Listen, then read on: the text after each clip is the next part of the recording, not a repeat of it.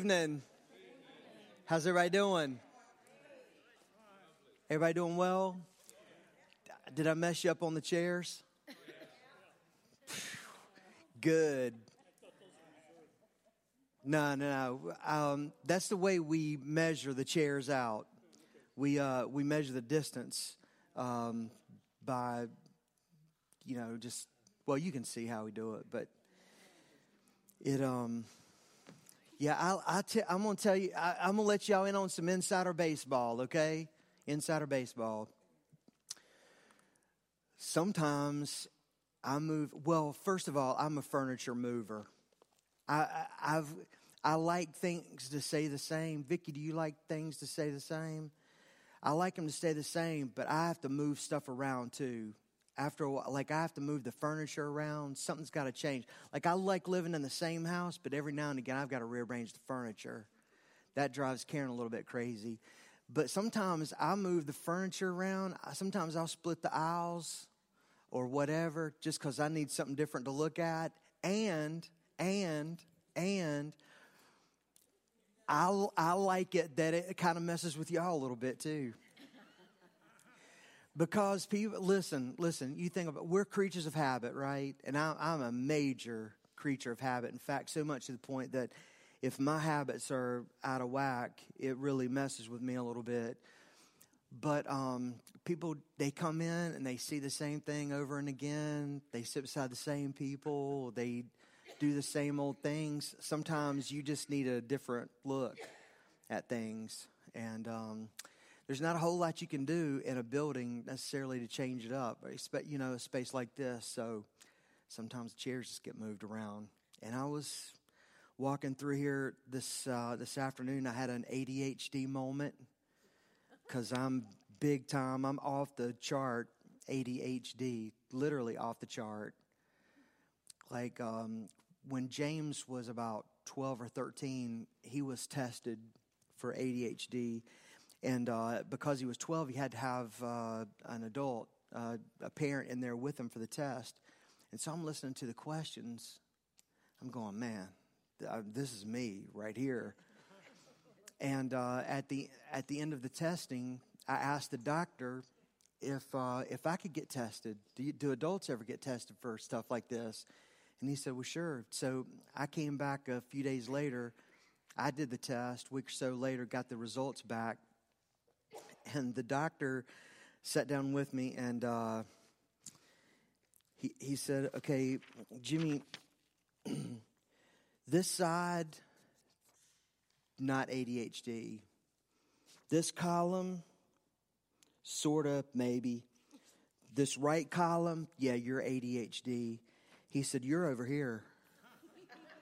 He said, I've never seen anyone in my life or in my professional career, I've never seen someone so ADHD as you are. So hopefully that explains a few things to you guys. It explained a lot to me. I'll tell you, I thought that something was wrong with me for most of my life. Like in college, reading a book, I couldn't read a book. I had to read sometimes 3 books at a time because I couldn't focus on one of them long enough to just read an hour of that book. So I would read 5 or 10 minutes of one book, and then I would switch to the other, and then switch to the other, and then go back and forth. And so, make a long story short and get out of my personal life here a little bit, I thank the Lord every day for Adderall. Brian. So what's this got to do with insider baseball? Moving the chairs around. That's why they get moved around. Yeah, so I didn't want you to think there was some great strategy or that I was even in here praying about it and they got moved around. It's a whole lot more carnal than that. Yep. Well, it's great to see you guys tonight. Welcome. Great group of people here tonight. And Diego, are we recording this? Good deal. I love the fact that so many folks have come out tonight, a Wednesday night, a January night. It's cold outside, and we're in here to learn about church history, and that excites me. How many of you like church history? Well, let's don't call it church history. Not at this point. We'll get to that later. How many of you just like history? Just show hands. And I would think it would be most of the people in this room. But statistics show, I think I saw maybe 2 or 3 months ago that high school students were questioned about this, and literally 1 out of every 2 high school student just hated history. That was their worst subject and the subject that they least liked. And it's about 1 out of every 3 adults. Once you get out of high school or you get out of college, people start watching A&E, or they start watching documentaries, and so people sort of get interested in history a little bit that way. So it's not necessarily 50% of everyone asked whether they like history or not hates history. It gets a little bit better than that. But here's what I would say. I would say that people are drawn to history. Even most people who say that they don't like history are still drawn to it. And I'm a reader. I love to read. I'm not much on fiction reading, or is it nonfiction? I read lots of history and stuff like that. I'm not much on reading novels. I had to read all the classics in college and stuff like that. So every now and again I'll pick up, the Red Badge of Courage and reread that or something. But I do like other forms of media. Like, I love movies. I like a good TV show or a good TV series. And Paul, Curse of Oak Island, it's about to drive me crazy. They're going to have to do something. Yeah. And so I literally sat last night at the end of it. I had it recorded, and we watched it. And I thought, I literally know no more than I knew from the little trailer about that night's show. But I like to sit and watch a show like that. But I love movies. And if you think about movies just over the last decade or last 2 decades, think about the most popular movies. Many of them are based on historical events. Apollo 13, Schindler's List, Braveheart, Titanic, Monty Python and the Holy Grail. Okay, I was just checking. No, that's not a real one, but it is kind of funny. Couple years ago, Karen and I were in Scotland, and we were on what they call a wee little bus, and we were traveling out through the countryside, and we stopped at this castle, and it was the castle they used in the Holy Grail. And nobody, our tour guide knew because he pointed it out, but nobody cares. I mean, there are castles everywhere, and people over there didn't care a whole lot about the movie, and so there's nobody there. I'm thinking, man, there should be reenactments on the balconies, and there should be all sorts of things, but no. Netflix, anybody watch Netflix? If you think about some of the most popular shows on Netflix right now, they're based on historical events. The Crown, which I thought was pretty good. And I'm a little bit ashamed to say this with so many guys in the room, but my wife and my daughter have sort of gotten me into The Call of the Midwife. Men, don't judge me. If you haven't seen it, don't judge me. But both of these are based on historical events, times, and people that are in Great Britain. So see, we're drawn to history. We want to know it. We want to understand it. And the problem, I think, is that too many people have been taught history by teachers who are either boring or really boring. And by boring, I don't just mean that it's, there's no excitement in it. But to me, what makes history boring is when there's no connection to real life and where you are today. Like, what does it matter? Is history just a bunch of dead people from, antiquity? Is it just about dates and places, dates from way back when and places that you've never been? Or is there a connection to where you are today and the era that you live in today? So I can't promise that over the next few weeks, and I don't know how many weeks we're going to be talking about here, but I can't promise you that over the next few weeks there will not be some boring moments. There might be. I'm going to try really hard to make this as enjoyable and as entertaining as church history can be. But I'm really going to work hard at showing the connection, showing why things matter, and helping you see where learning about this one thing helps you understand what's going on over here. You're going to hear me say this probably several times tonight, but you're going to hear me say this all throughout this series. History doesn't happen in a vacuum. There's a context for the major events, or the events that we would call the major events in history. There's a context for that. If you know the context, that helps you understand the events a little bit better.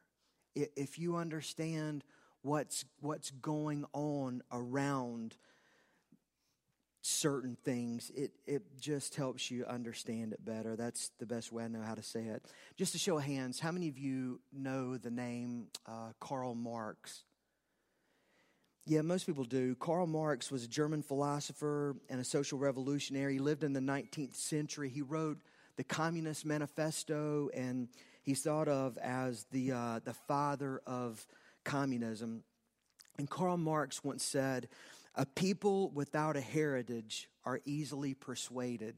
And what that means is people who don't know history, people who don't know their history, people who don't know where they come from, people who don't have a sense of their roots, they're easily persuaded.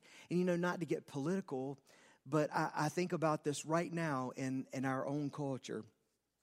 So many of the political pundits that I hear talk about different things that are going on in our country, whether it's Republicans doing it or Democrats doing it, or if it's about the president or Chuck or Nancy, so much of their comments about it and their understanding of it, it's not rooted in history. It's not even rooted in fact. I think about the young, I think it's a congresswoman that's in New York, who promotes socialism, and we have a number of elected politicians in our country that are of the social persuasion. And I would say it's because they don't have an understanding of Karl Marx and Adolf Hitler and the Soviet Union. And they don't know enough history. They don't know how over the last 150 years socialism and communism have just devoured millions and millions of people because they didn't know their history. They didn't understand their heritage. And they were easily persuaded. History's important. It's important. You may not realize this, but there are many places in the Bible where God points us back to history. And I want to share one of those places with you tonight. It's 1 Corinthians 10:11. It's in your notes there. It's on the screen behind me. But this is the Apostle Paul. He's talking to the church at Corinth. And he says to them, these things happen to them as examples. Now wait a minute. Who's them? And what things is he talking about? Them, that's a reference to the people of God. That's people in the Old Testament. These things are the events, the historical events, the things that really happened in the life of God's people. And so Paul is pointing them back to those things. These things happened to them as examples and were written down as warnings for us on when the culmination of the ages has come. So what does Paul mean? Paul is saying that these things in the Bible, not just for the people who lived in the 1st or 2nd century in Asia Minor, but all of us who put our faith and trust in Christ, all of us who trace our history back to those first Christians in the New Testament and then the people in the Old Testament as people of faith. But all of this is written down so that we can have a record of the lessons. Let me tell you something. One of the valuable things about reading the Old Testament, for example, is you can know or you can see how God reacts to certain situations in the Old Testament, and based on how He acted and responded then, you can understand how He's going to act and respond in the future. A lot of times that's exactly what the prophets were doing. The prophets were not necessarily, although there are a few examples where this is not true, but the prophets were not necessarily predicting the future. They were not predicting God's favor in that they were looking in the entrails of a cow, which is what a lot of soothsayers would do then, or they weren't looking in a crystal ball. They were just looking at the record.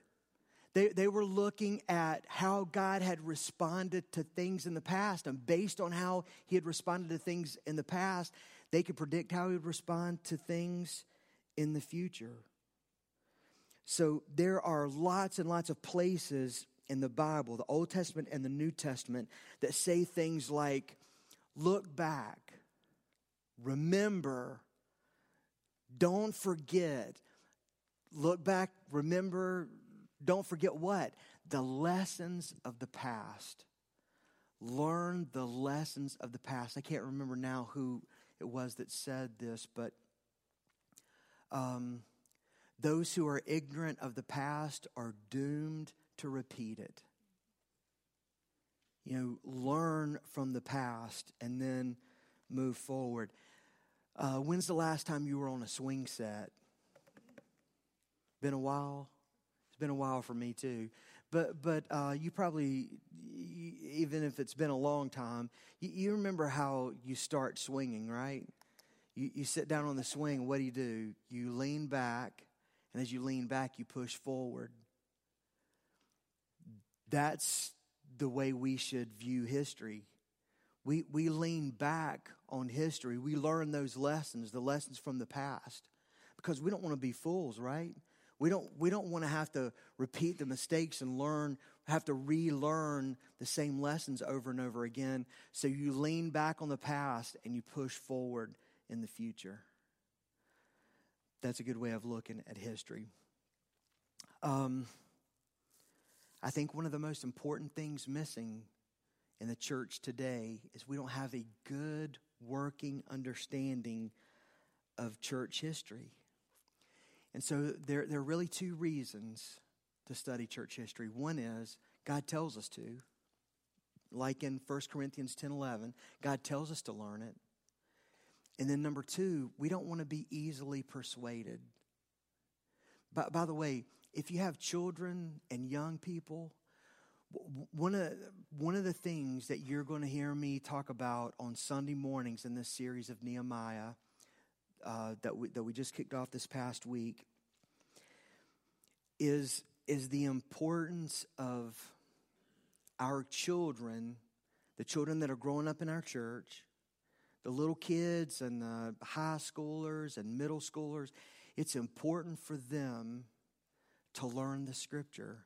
It's important for them to learn the history of the church. It's important to them to spend some time in this adult service. Not to get too far off on this, but one of the things that I've been concerned about for a few years now, honestly, is that a kid can grow up in our church, go from the nursery through River Kids, and go through the flood and never, ever come into this worship center and and worship with adults. That's a problem. That's a problem. Because here's what happens. Here's what happens. No reflection on Creek kids, River kids, or the flood. No reflection there. But what happens, I believe, and not just at Rocky River Church, but the church all across the United States, once a kid graduates from college or from high school and goes to college, they have a childish, not childlike, but a childish understanding of the Scriptures. And so they sit in that first English literature class, or they sit in that first history class, or that first humanities class with a really sharp professor that knows his business, and in 30 minutes, he can unwrap that kid's faith in God because they're easily persuaded.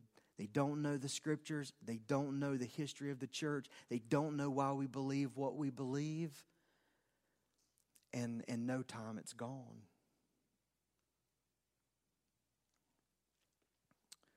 I hope we can fix some of those things going forward. So here's what I want to do tonight. I want to set the table for where we're going. Our focus is going to be from about 70 A.D. to present day church history. But before you get to 70 A.D., there's some things you need to know, because the things that were happening in 70 A.D., they didn't just start happening one day. There's a context for that. There's a historical background. So I want to back up before 70 A.D. and just give you some general historical stuff. And here's where I want to start. If you have a Bible, you can turn it there. And if you don't worry about it. But I want you to go to the blank page between Malachi and Matthew. Just a blank page. Most Bibles have them. I looked on my shelves today at a few Bibles just to make sure. And most of the Bibles I had on my shelf had a blank page. Or it may say, it may be something like this, where there's a blank page here, and then this next page says New Testament, and then it's blank on the back of that. But go to that blank page.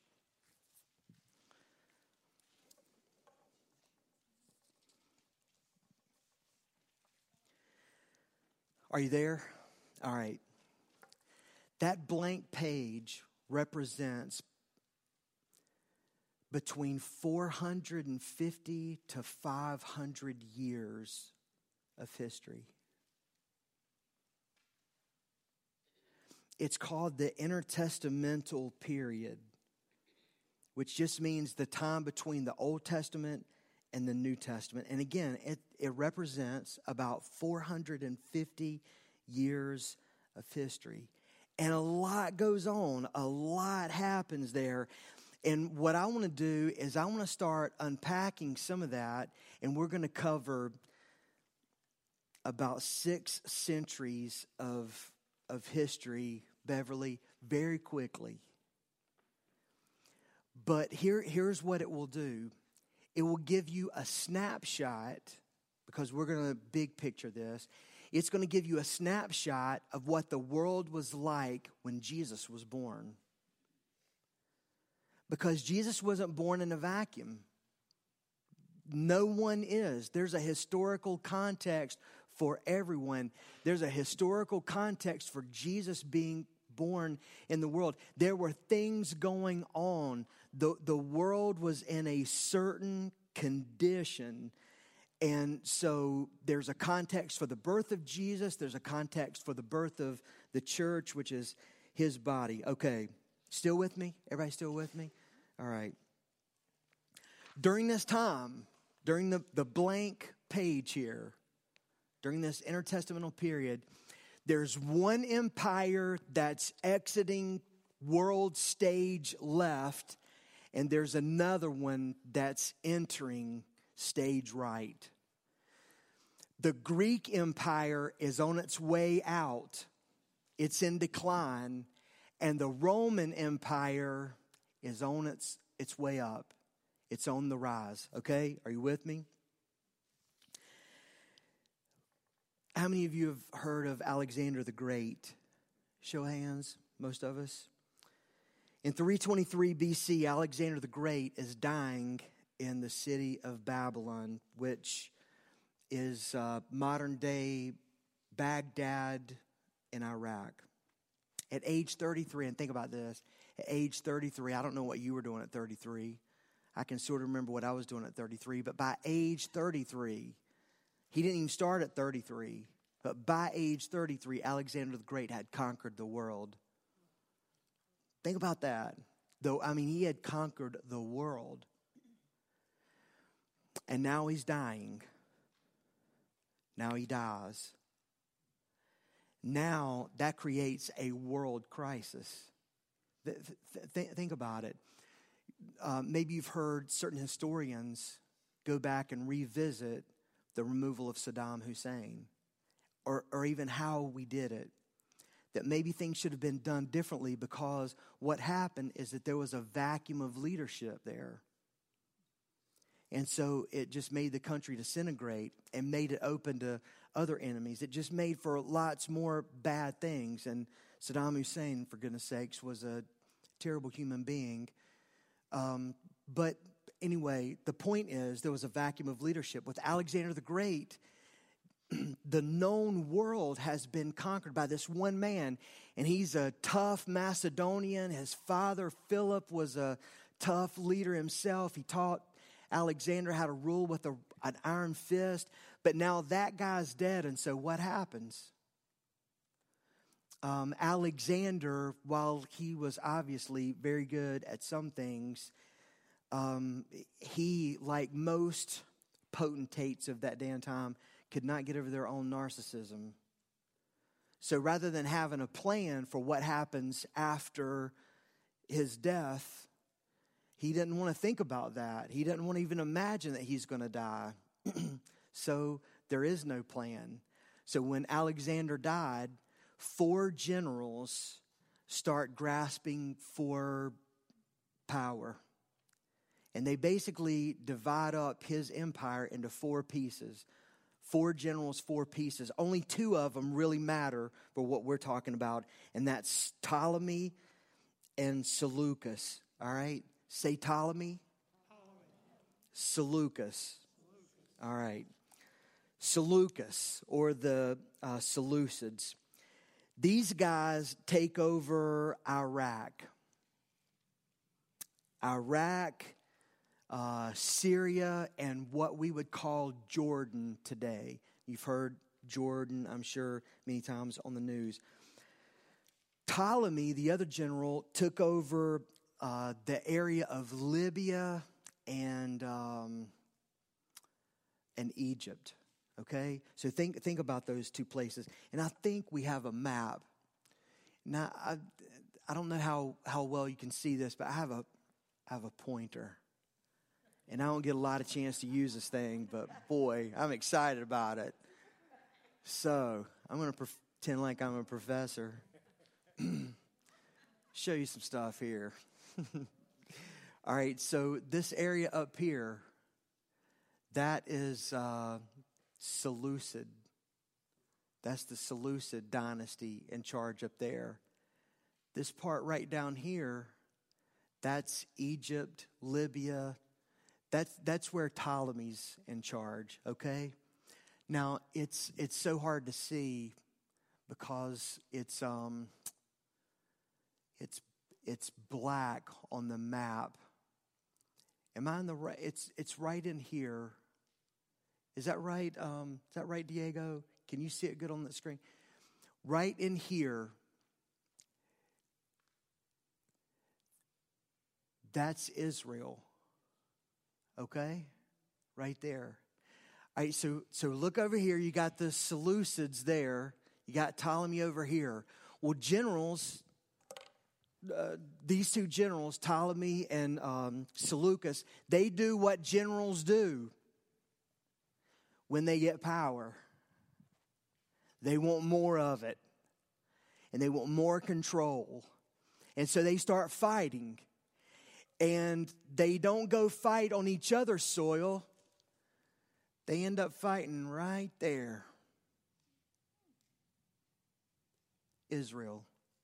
Israel's caught between those two places. Still is today, by the way. A state about the size of New Jersey is just encumbered with its enemies. They are literally all around them. But you can see how Israel and the Jewish people are caught up into what's going on. Okay, so Seleucus dies. His son Antiochus comes in and he takes over. You might know Antiochus as Antiochus Epiphanes. Epiphanes means the appearance of God. Now, who do you think gave Antiochus that nickname? Epiphanes, the appearance of God. He gave it to himself, yeah. Mm-hmm. Yeah. And he's saying, have you ever known anyone that you thought they were God's gift to humanity?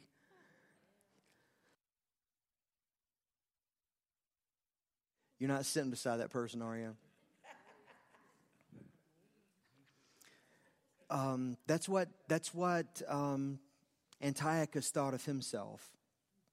And he ruled like a Greek god with an iron fist. And that also included Israel. Now here's the deal. His daddy, Seleucus, had this age-old battle with Ptolemy. And the Ptolemies down there in Egypt, Libya, but especially down in Egypt. So Antiochus is carrying on this generational hate. And he wants to go and finish what his daddy started. And so he's going to go and take Egypt from the Ptolemies. Gets his army up, heads down there. And he doesn't succeed. And there was a rumor that he had been killed in battle. Okay, listen to this. When the Jews in Jerusalem heard that Antiochus was dead,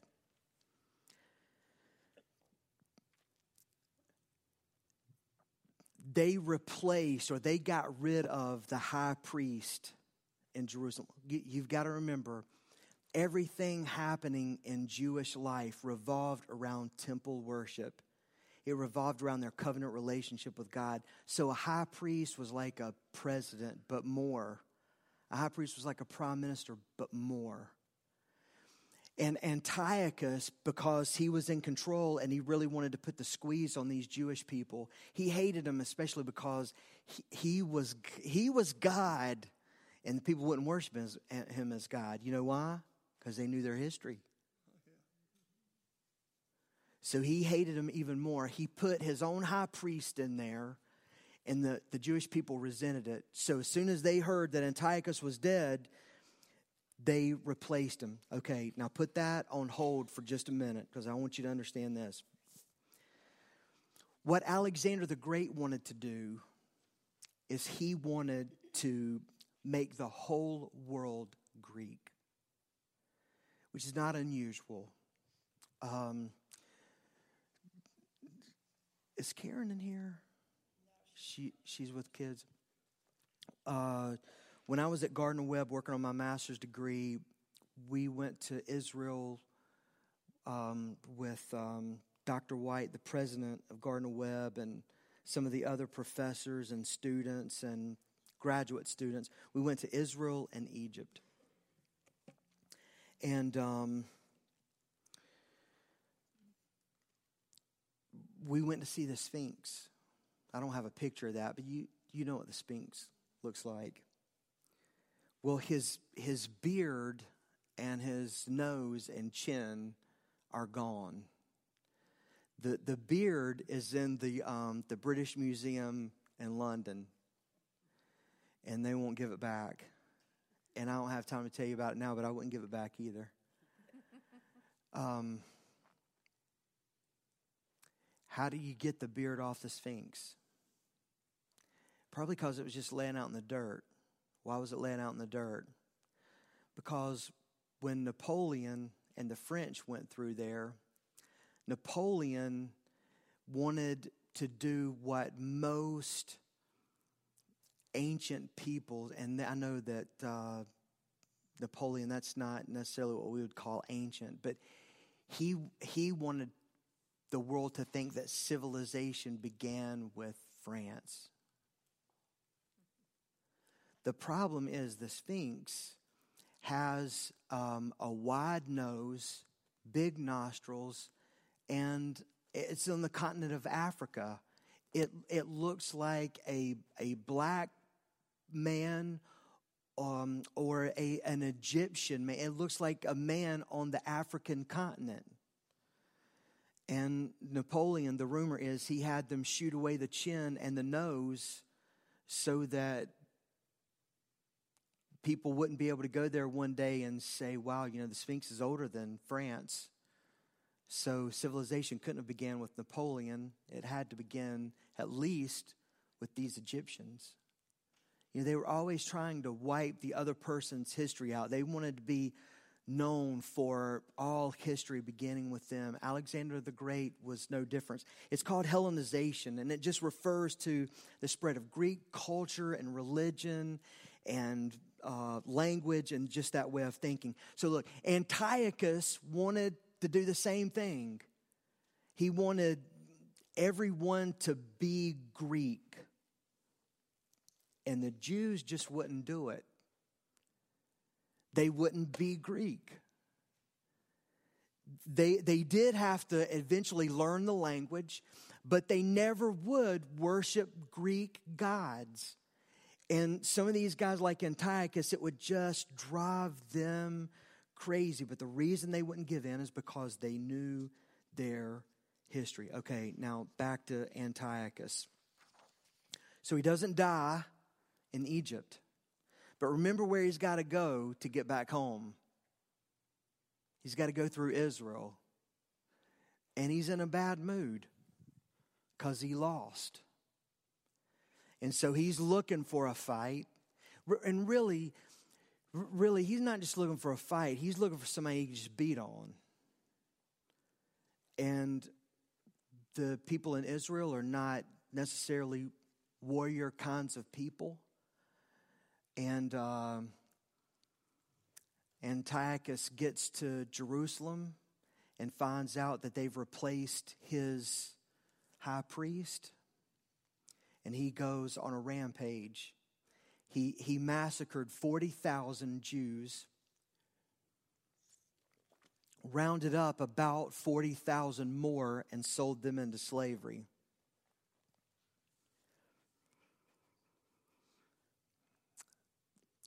Then he decreed that the Jewish people could no longer worship their God. They could no longer read the law, the Old Testament, the Torah, Genesis, Exodus, Leviticus, Numbers, Deuteronomy. They could no longer meet on the Sabbath day. They could no longer circumcise their male children. They could no longer observe holy days, holidays, festivals, and Passover. And so what happened is that the Jewish people kind of divided up into two camps. It's not like the Jewish people were completely resistant to being secular because they had done it other times in their history. So they divided up into two camps. And one of the camps just decided, hey, listen, this is our lot. Let's just go along with Antiochus and these new decrees. And then you have this other group that says, no way, we'll hide and worship. We'll do it in secret. We'll do whatever we can to survive. This guy won't live forever. And we're not going to go with Antiochus. So can you see what's going to happen here?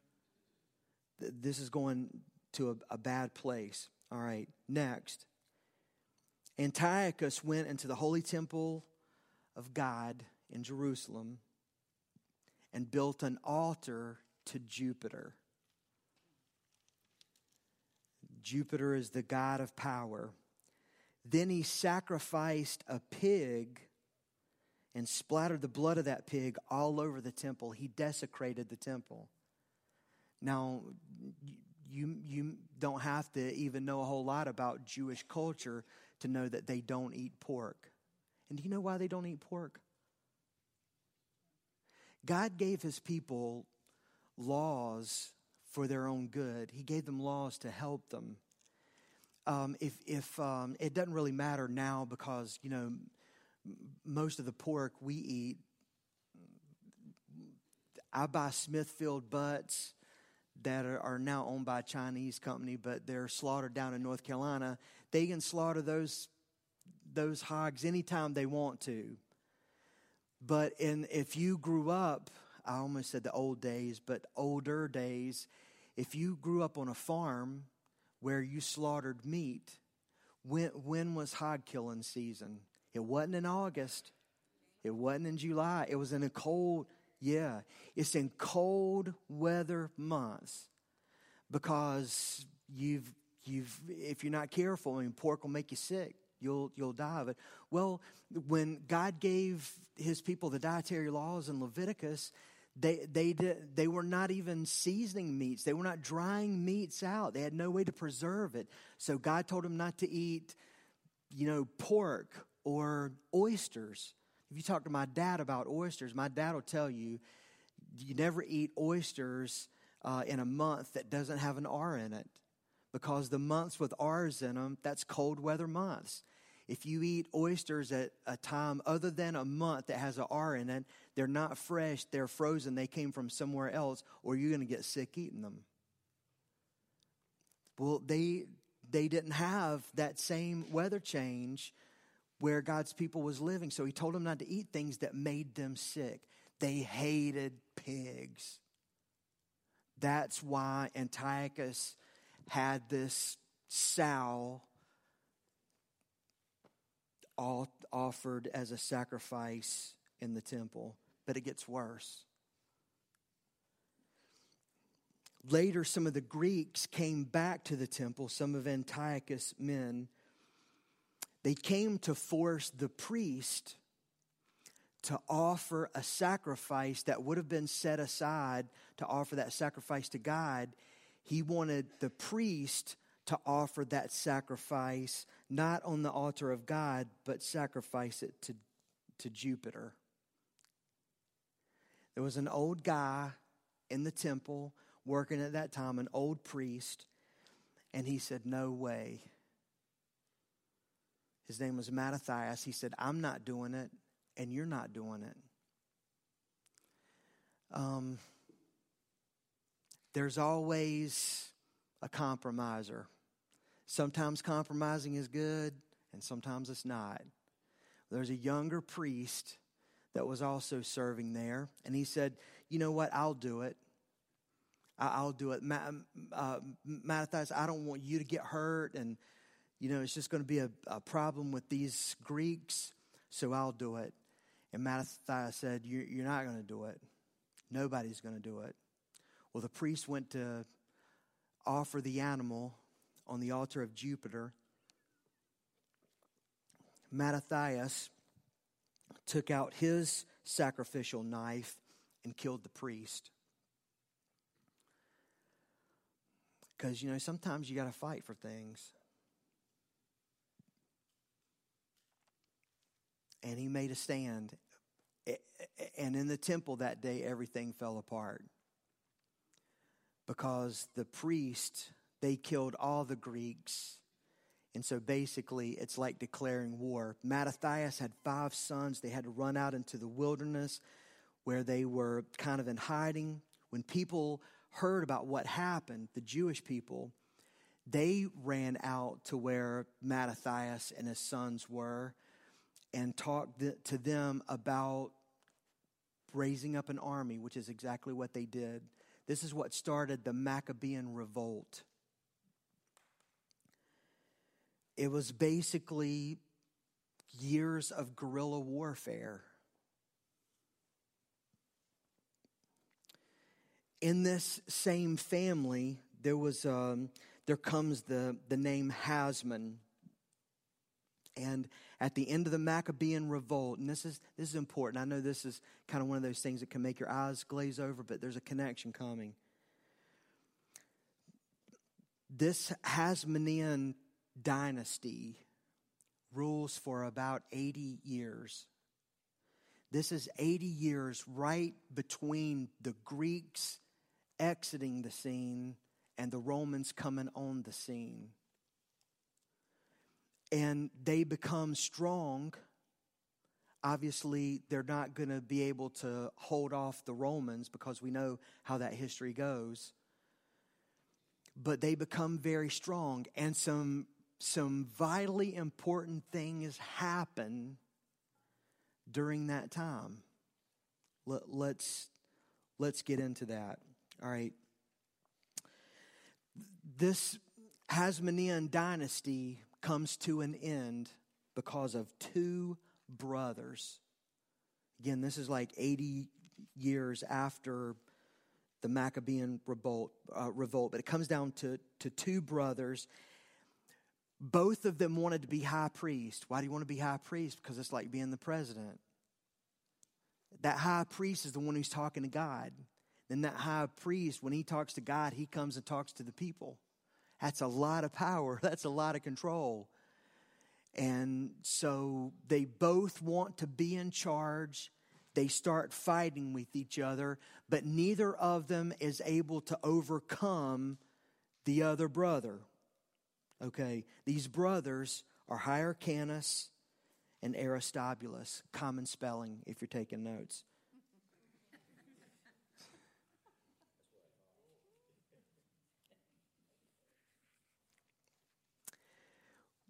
Well, there's another general in the area, a Roman general. His name's Pompey. I think we have a picture of old Pompey. Yeah, there he is. You know the word pompous? He's where we get it from.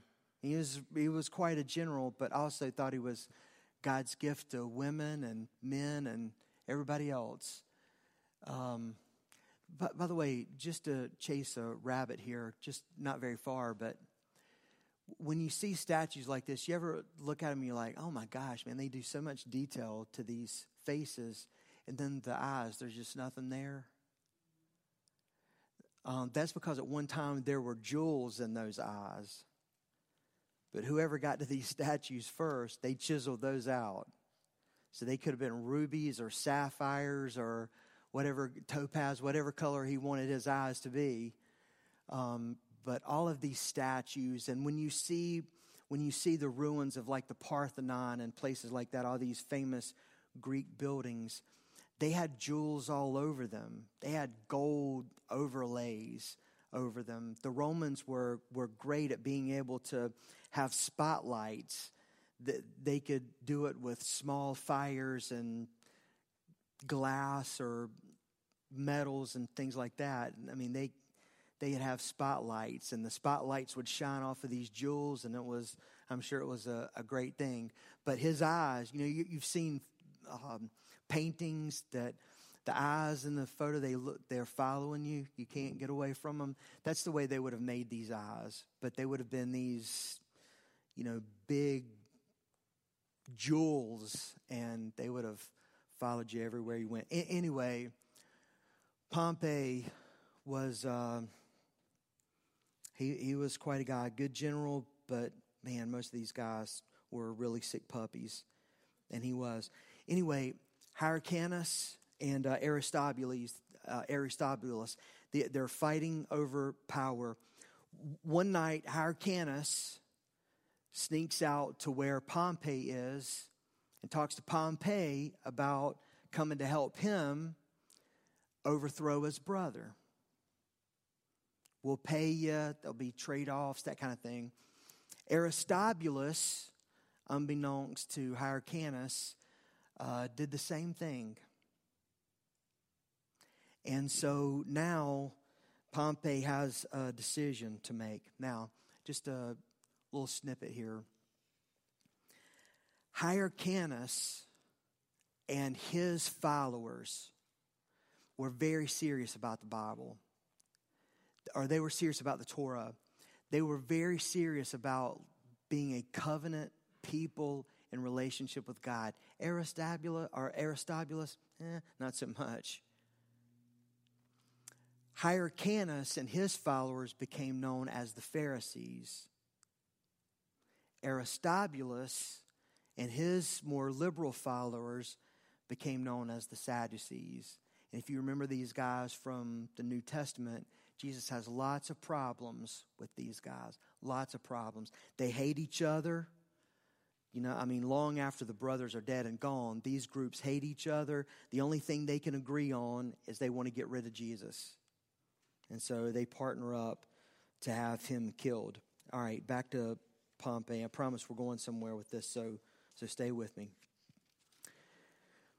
Pompey has to make a decision, and he's got an opening. Pompey, he's entrepreneurial. He's always looking for something that could happen for him. Something gives him, an extra summer home somewhere to have a winter, somewhere that he can go and find beautiful women and, just get away. Money, power, everything that comes with it. So who does he go with? He decides he likes Hyrcanus the best because he saw him as weaker and more desperate than Aristobulus. And he thought that in the future, he would be able to manipulate Hyrcanus a little more. So he goes with him. Aristobulus hears about this, and he and his followers, who became known as the Sadducees, they go in and lock Jerusalem down. And it takes Pompey about 3 months to get into the city, but he does. And when he gets in there, he makes a really big splash. And the first thing he did is what he would have done in any other city that he had conquered. He went to the temple. Why the temple? Because that's where the good stuff's going to be. That's where the treasures are going to be. And listen, he's not a fool. He's a well-read guy, or he knows what's going on. He knows what Nebuchadnezzar took from there years ago, and that it had all been returned by Cyrus and the Persians. And so he's licking his chops thinking, what is in this place? So he goes in, which it's unheard of. I'll say more about that in a few minutes when we get to Herod. But I can't even tell you how tense it would have been for these Jews now that they have a Roman, he's a Greek Gentile, but a Roman general, and they're roaming around in the holy places of the temple. What is this guy going to do? He's amazed. He's amazed because he sees the golden menorah, which will turn up on a relief later in an arch in Rome after Titus comes in 70 A.D. and destroys the temple and takes these items with him. This is like a prelude to what's coming. Pompey writes in his diary all the things that he saw, like his general field diary, which would have been circulated among the other generals once he's dead and gone. So they would have known what the booty is in the temple: the golden menorah, the golden lampstand, the golden altar, the altar of the showbread, the golden altar of incense, the silver trumpets where people would give their offerings, the tongs, the utensils. All that stuff is in there. And to his credit, Pompey leaves it. He turns around and walks out, says to Hyrcanus, "You're now the high priest. Cleanse this place so that you and the Jews can get back to worshiping God again." How does that happen? The only way I can explain it is that it was a God thing. And a big God just told Pompey to leave that stuff alone today. By the way, have you ever heard of Hanukkah? You know what Hanukkah is? It's a Jewish festival of lights, and it celebrates the Maccabean revolt and the cleansing and the rededication of the temple that Antiochus and the Greeks had desecrated when they sacrificed the sow on the altar in the temple. I think it's December the 6th, something like that. See, everything has a context. So Pompey hangs around. He's kind of the cock of the walk still. But after a while, the people sort of forget about him, partly because another Roman general comes on the scene and he's making some serious noise. In 49 BC, Julius Caesar had conquered the Celts and the Germanic tribes. Now, as a part of conquering them, what you say to these tribes is, hey, listen, we conquered you. Sorry we killed all your buddies, or most of them, lots of them. Want to team up with us? Because we're going other places. I mean, you don't have anywhere to go. It's kind of like in the Civil War. After the Civil War was over, if your family, if you're from the South and your family's dead and there's nothing to go back to, or you have PTSD or any number of things that might be wrong, what's there to go back to? So a lot of Confederate soldiers went out west looking for Indians to fight. Some of them joined up with the Union Army or other bands. It became the Wild West after the Civil War because you have all these Civil War vets that move out to the Wild West. Well, Julius Caesar develops probably to that point the strongest, nastiest army the world had known, again, up to that point. I mean, the soldiers that survived Julius Caesar, I mean, they had to be the best of the best. And so he got them to join up with him. Well, now they're going back into Italy. And Julius Caesar does something that no other general had done before, nor would they have dared to do this. He decided to cross the Rubicon River with his men, and that was an act of treason because soldiers organized for battle were not allowed to come that close to Rome. They had to stay on the other side of the Rubicon River, but Julius had a plan. He was going to march on the Republic of Rome and do away with the Republic and turn it into his Roman Empire. The problem is, Pompey was kind of back on the scene. And he and Julius Caesar were rivals. And he decided he was not going to let Julius Caesar do this. The senators, some of them, went out to see Pompey and asked him to raise up an army to fight against Julius Caesar. They put together an army of about 50,000 troops. Now, Julius Caesar had an army of about 22,000 troops, but there's a big difference. The difference is Julius Caesar's troops are battle-hardened, they're nasty, and listen, they're not Romans either. They're Celts, and they're German. They're from these Germanic tribes. And they already have a bone to pick. They like Julius Caesar, okay, but they hate Rome. They're wearing Roman uniforms, but they hate Rome. And so they don't mind being very cruel to these Roman soldiers. They end up in a battle, I think, in Pharsalus, Greece. And Julius Caesar's 22,000 just destroy Pompey's 50,000. Pompey hits the road. He's on the run. And he's going down to Egypt. Julius Caesar thinks if he gets down into Egypt and starts to reorganize, he could get those Ptolemies down there on his side. and I'll have to fight this guy again. So he does what MacArthur and Eisenhower wouldn't do in World War II and go ahead and fight the Russians while we were over in Russia.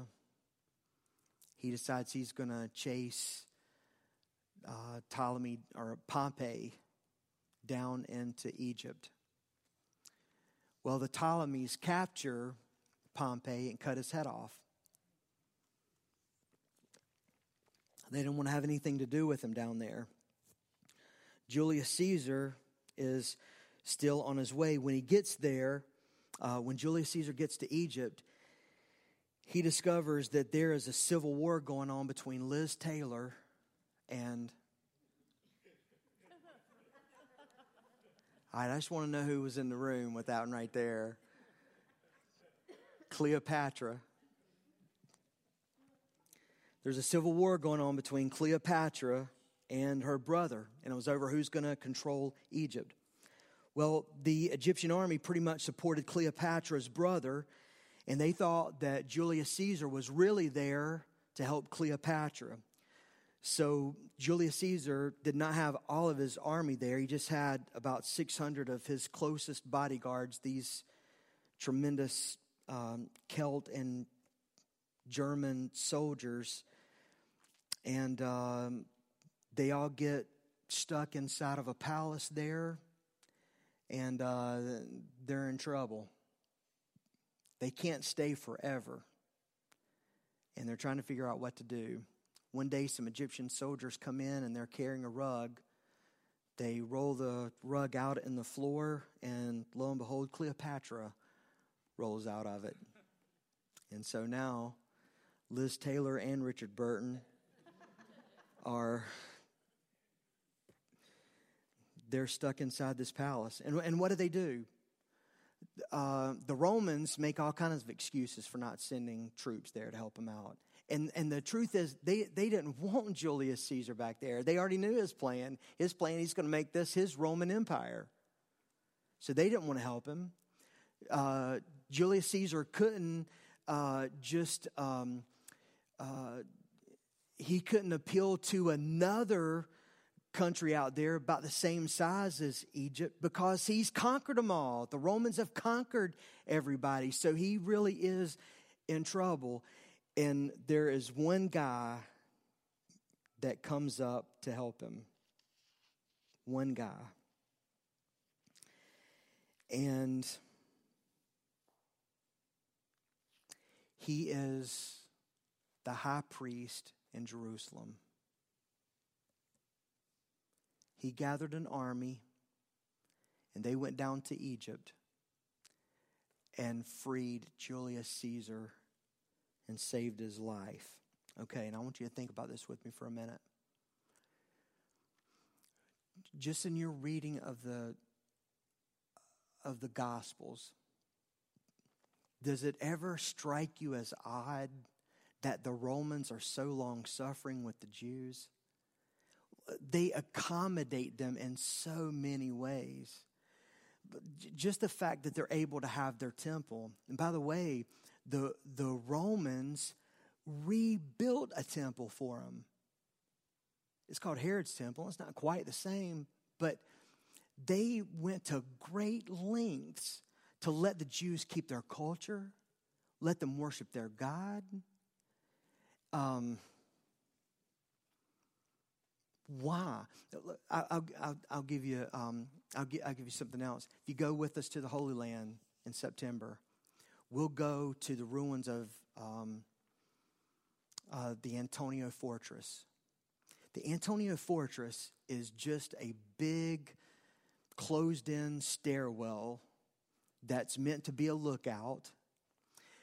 The Romans and they controlled Jerusalem. Okay, you with me? They were not allowed to go on the temple grounds, let alone go into the temple. And they were always worried that maybe the Jewish people were up there plotting a revolt against them. But they couldn't go on the temple grounds. What do you mean they couldn't go on the temple grounds? They're the Romans. They own the joint. Why wouldn't they do? So they built Antonio's fortress so that it was, you remember this, so they could look down in there, Monty, and make sure they're not in there plotting against them. They went to great lengths to do that. Boy, it really ticked the Jews off too.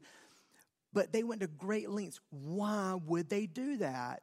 Why not just go? Because listen, Israel is a wonderful place to go. I'm homesick for it, honestly.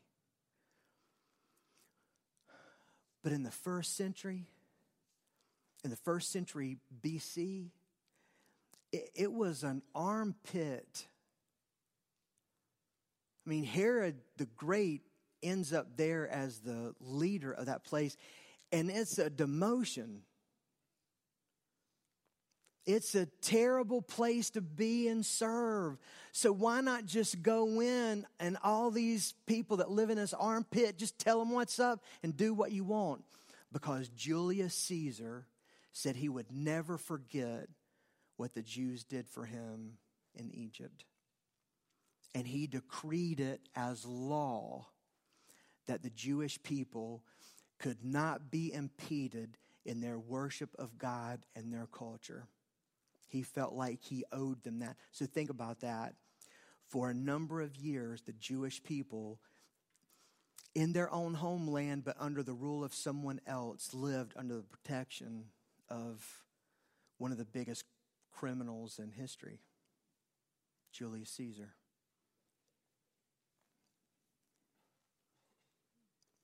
But all that's about to change. Because he dies. Caesar Augustus comes on the scene. Remember him in the Luke 2 story? In those days, a decree went out from Caesar Augustus. He's in control now, and he wants to count the people in the empire. Wants to know how many people there are. What's the taxes going to be? What can we squeeze out of Judea? What can we squeeze out of Palestine to go and expand our kingdom? Caesar Augustus hated the Jews. Same reason that Antiochus hated them, because Caesar Augustus proclaimed that he was the Lord God, and the Jews knew better. Why? Because they knew their history. They knew who God was. They were not easily persuaded. They wouldn't follow Caesar Augustus like others did, just blindly or whatever. This is interesting here. Caesar Augustus appointed a new leader to be over Jerusalem and Judea, and his name was Herod. He was nicknamed Herod the Great. Not because he was a great guy. He was an evil, violent genius. He was called Herod the Great because he was great at two things. Number one, brown-nosing leaders back in Rome. Number two, he was a great builder. And everything he built, except for Herod's temple, he put Caesar's name on it. And he felt like as long as he kept putting Caesar's name on things, he might be okay. Let me give you. Golly, okay, it's 10 after. I think we can do this. Little bit about Herod. He's an Idumean. Say that, Idumean. Also called Edomites. Okay? Say Edomites. Now, the Edomites are descendants of Esau. Maybe you remember the story about Jacob and Esau, and Jacob and his mama kind of snookered Esau out of his birthright with a bowl of red stew. Edom means red. Esau had red hair. Now keep this in mind. The Edomites and the Jews are cousins. Their daddies were brothers. Jacob was a good businessman. Esau wasn't that sharp, but he was powerful and a warrior. And his his descendants were warriors. They were tough people. Jacob was afraid of Esau really all his life, even when they kind of made up more at the end of his life, or at least later in life. Okay. They're cousins. The Edomites and the Jews, because their daddies are Jacob and Esau. Are you with me? They're cousins. In 586, remember from our story, Nehemiah? 586 BC, the Babylonians and Nebuchadnezzar come knocking on the gates of Jerusalem, tear down the gates, tear down the wall, burn the gates, destroy the temple, take all the valuable things out of the temple, take many of the people back home in Babylon to live as captives. The Edomites were just one hill over. They're warrior people. They're strong people. But they sat in the stands on their hands, watching their cousins be destroyed and even cheering for them as they destroy their cousins.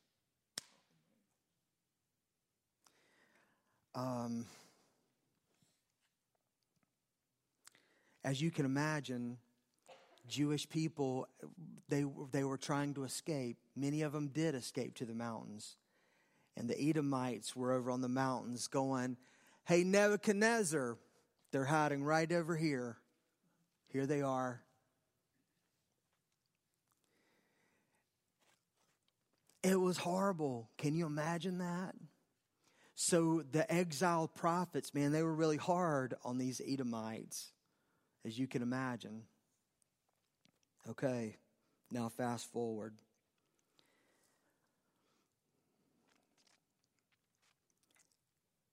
Herod is an Edomite. Now, do you think that that's a coincidence? Do you think that Caesar Augustus just randomly picked Herod the Great, who was half Jewish and an Edomite, to be the ruler over Judah and even call him the King of the Jews? No, that's by design. That's because Caesar Augustus hates those Jews, and he's going to get them. He's going to get them. It'll take him time, but he's going to get them. And he knows the history. He knows how Herod and his people would have felt about those Jews, and that Herod would do whatever was necessary, no matter how cruel, to keep them in line. Like when Jesus was born, the wise men come looking for the King of the Jews. They saw the star in the east, and so they followed it out. And Herod the Great tries to play this little thing where he says, "Hey, you go and find him, and then come back and let me know so I can go and worship him too." Then the wise men are warned by an angel to not go back through Jerusalem. Go a different way. Get out of here. Don't go and tell Herod anything. So what did Herod do? Herod had every male child, Jewish male child, killed under the age of 2. He could have killed every male Jewish child 1 and under and accomplished the same thing.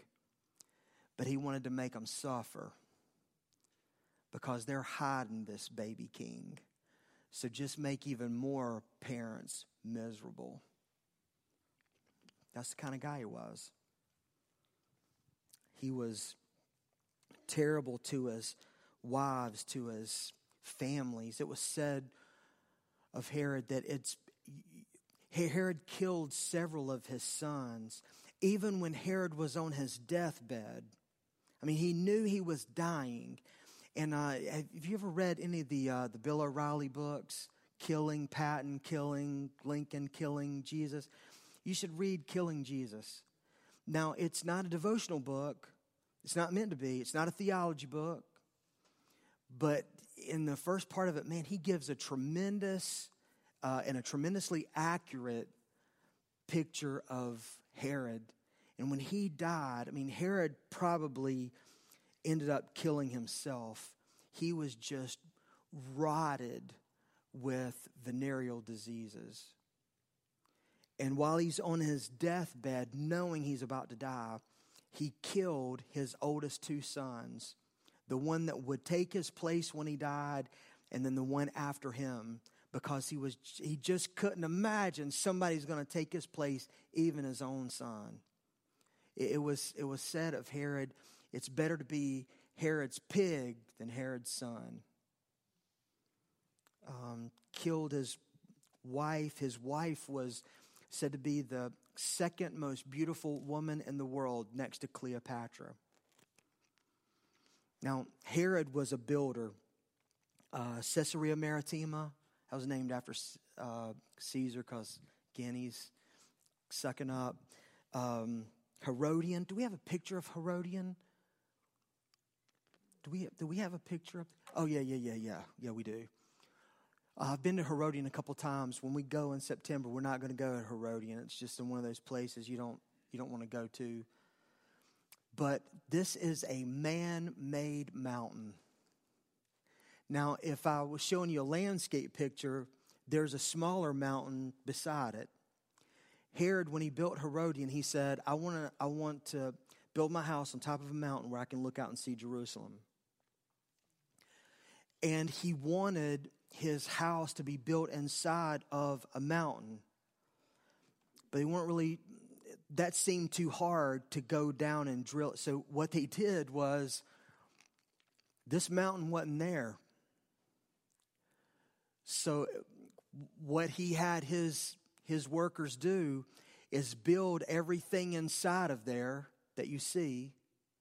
And then the mountain that's over here, he had them take that mountain down and build it up around his house. I mean, that's what you can do when you have stupid money.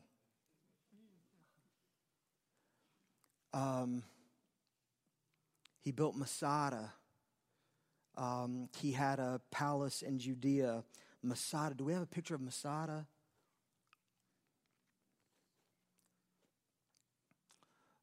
So that's Masada, and you can't really get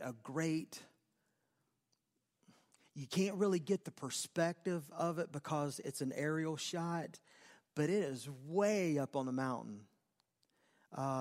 This will come up when we start talking about Titus, and this is one of the places that we'll go to in Israel. On the back side of that, there is a ramp. The Jews were hiding in that. Some of the Jews that had ran from Jerusalem, they actually got up in there and they were hiding. And the Romans spent about 2 years building a road, a ramp that they could get their army up in that. Can you imagine watching that? For 2 years, you're sitting up there. I mean, you are eating all of Herod's food, but you're watching these Romans, and they're building that, and every day they're a little bit closer. And eventually, they do get up there. But Herod built these places. He has fortresses everywhere. Why? His wife, I told you she was considered to be the second most beautiful woman in the world, next only to Cleopatra. Cleopatra's husband, Richard Burton, Mark Antony. Mark Antony and Herod were friends. But Cleopatra and Herod the Great's wife were great friends. And she had told Cleopatra about how Herod treats her. And Cleopatra had said to Mark Antony, you should just go to Jerusalem and kill him. And Herod lived in fear and paranoia that at any time Mark Antony and a couple of Roman legions are going to show up and kill him.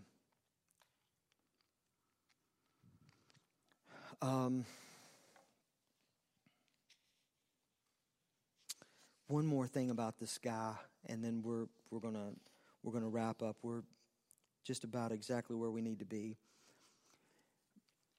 Herod knew that when he died, the people in Judea, and they didn't call it Judea, they called it Palestine. You know why they called it Palestine? It's named after Israel's greatest enemy, the Philistines. The Romans did that, just kind of stick it in the Jews' eye. And, of course, the Palestinians today are descendants from the Philistines. Herod knew that people in Judea would celebrate when he died. So he gave the order on his deathbed that the moment of his death, I can't remember how many leaders it was, but it was about 300 leaders and heads of families in Jerusalem that were rounded up. And at the moment it was announced that Herod was dead, they were to kill all of those men. Because he had decided, you may not cry for me when I die, but you will cry. You will mourn. You won't be able to celebrate. That's the kind of guy that he was. Just a horrible, horrible human being. But listen, all of this sets the stage for Jesus to be born. Everything, all this turmoil, everything that's happening in the world at that time is the backdrop for the birth of Jesus and the birth of the church. The church comes out of this world. The first 8 chapters of the book of Acts are about the church staying in Jerusalem. After that, you see the church branch out and begin to move throughout the world. That's where we'll pick up next week. And then very quickly, we're going to be out of Judea. It's going to be 70 A.D. Titus destroys and burns Jerusalem, they think, for one last time. And it's on. All right. I didn't leave enough time here to take questions, and it's 20 after, so I'm gonna say a prayer and dismiss us. But I'm glad you guys are here. You think it was worth being here tonight? Night 1? All right. So I'll try to do a better job next week. No, I didn't see anybody asleep, though. I appreciate that. Thank you. Lord, thank you for an opportunity to learn together and spend some time together and learn history. Lord, we know that the Bible is not just a history book, but it's full of history. And the history and the lessons are here because you want us to know them. Lord, I think it's so valuable that we understand that the people that we read about in this book are names of people that are from places that we can find in any history book anywhere. That the artifacts of their lives are in the great museums of the world. We've seen some of the evidence of that tonight. So, Lord, our history is real. Our story is real. And so I pray that over the next few weeks, you would just give us an even greater desire to learn history and learn your word and learn about you and to understand that you're still a God who delights in using human means and human beings to accomplish your purpose and your plan and your will in this world. And show us how to be a part of that. We pray for each person here. We pray for the needs and concerns, the sickness and the cares that are represented here. We pray for those, Lord, in our community, especially who do not know your Son, Jesus. It's in his great name we pray. Amen. God bless you guys. Thank you.